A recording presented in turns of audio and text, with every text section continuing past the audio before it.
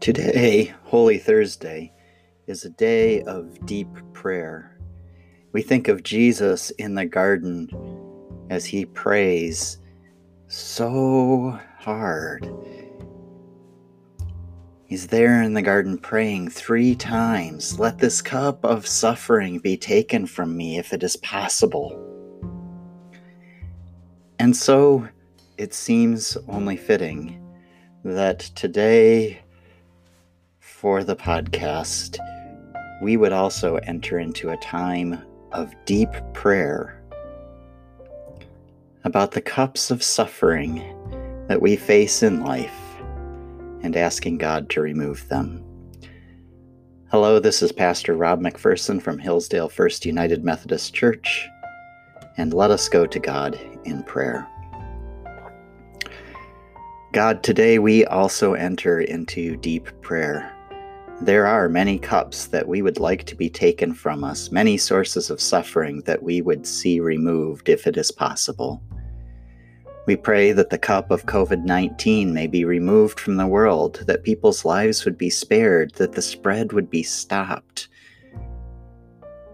We pray that the cup of financial difficulties would be removed from our lives, that we would be able to provide for our families, that our worries about food and rent would be gone.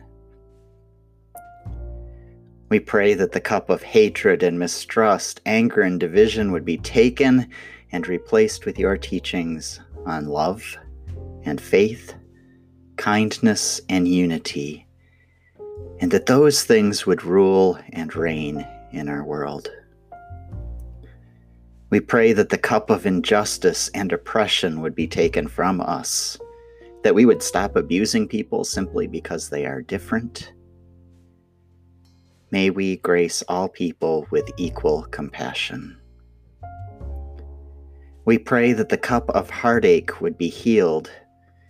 We know that it is often from our love that we miss people so much, so we don't ask that you would remove the heartache from us because we know it's there because of that love, but we do ask that you would heal it. May our hearts know your comfort, your solace, and the incredible hope that you offer.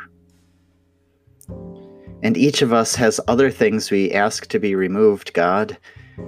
Thorns in the flesh, pain, addictions, mental torments.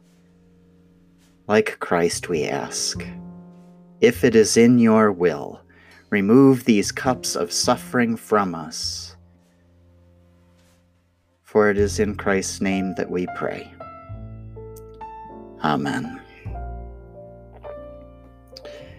I hope that you will continue that reflection and that prayer and those things in life that you would see removed, and that you might find yourself closer to God because of it. Grace and peace to you today.